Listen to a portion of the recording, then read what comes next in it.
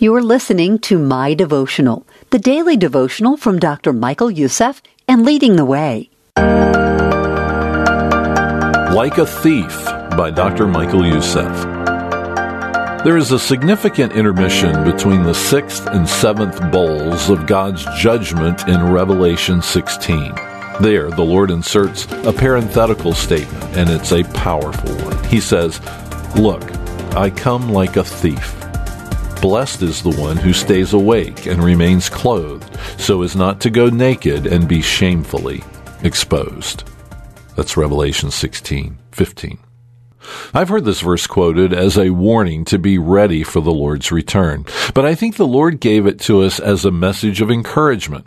This verse always blesses me. It tells me that even though the world is plunging headlong into depravity, we can trust God.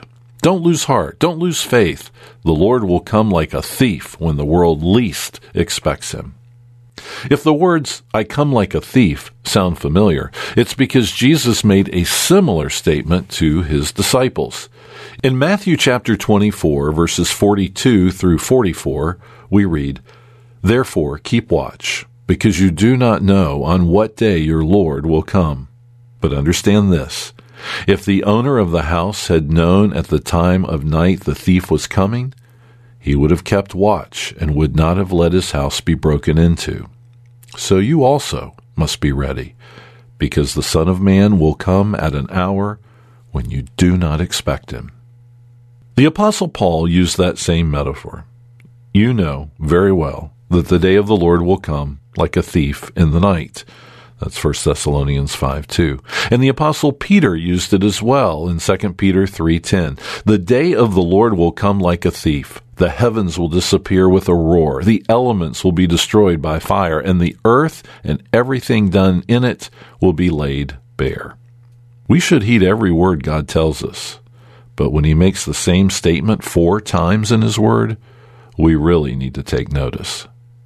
The day of the Lord will come like a thief to those who are spiritually asleep, but we who are alert and watchful know it's going to be a great day. Let's pray together. Lord, when we are overwhelmed by the brokenness of this world and the thought of enduring suffering and persecution, give us the eternal vision of your love and purpose. Help us to trust in you and find peace in your saving grace and coming kingdom. I pray this in the name of Jesus. Amen. If today's devotional encouraged you, we'd love to hear about it. Leave a review and share this episode with a friend who needs to hear it. My Devotional is a ministry of Leading the Way with Dr. Michael Youssef. To learn more, visit ltw.org today.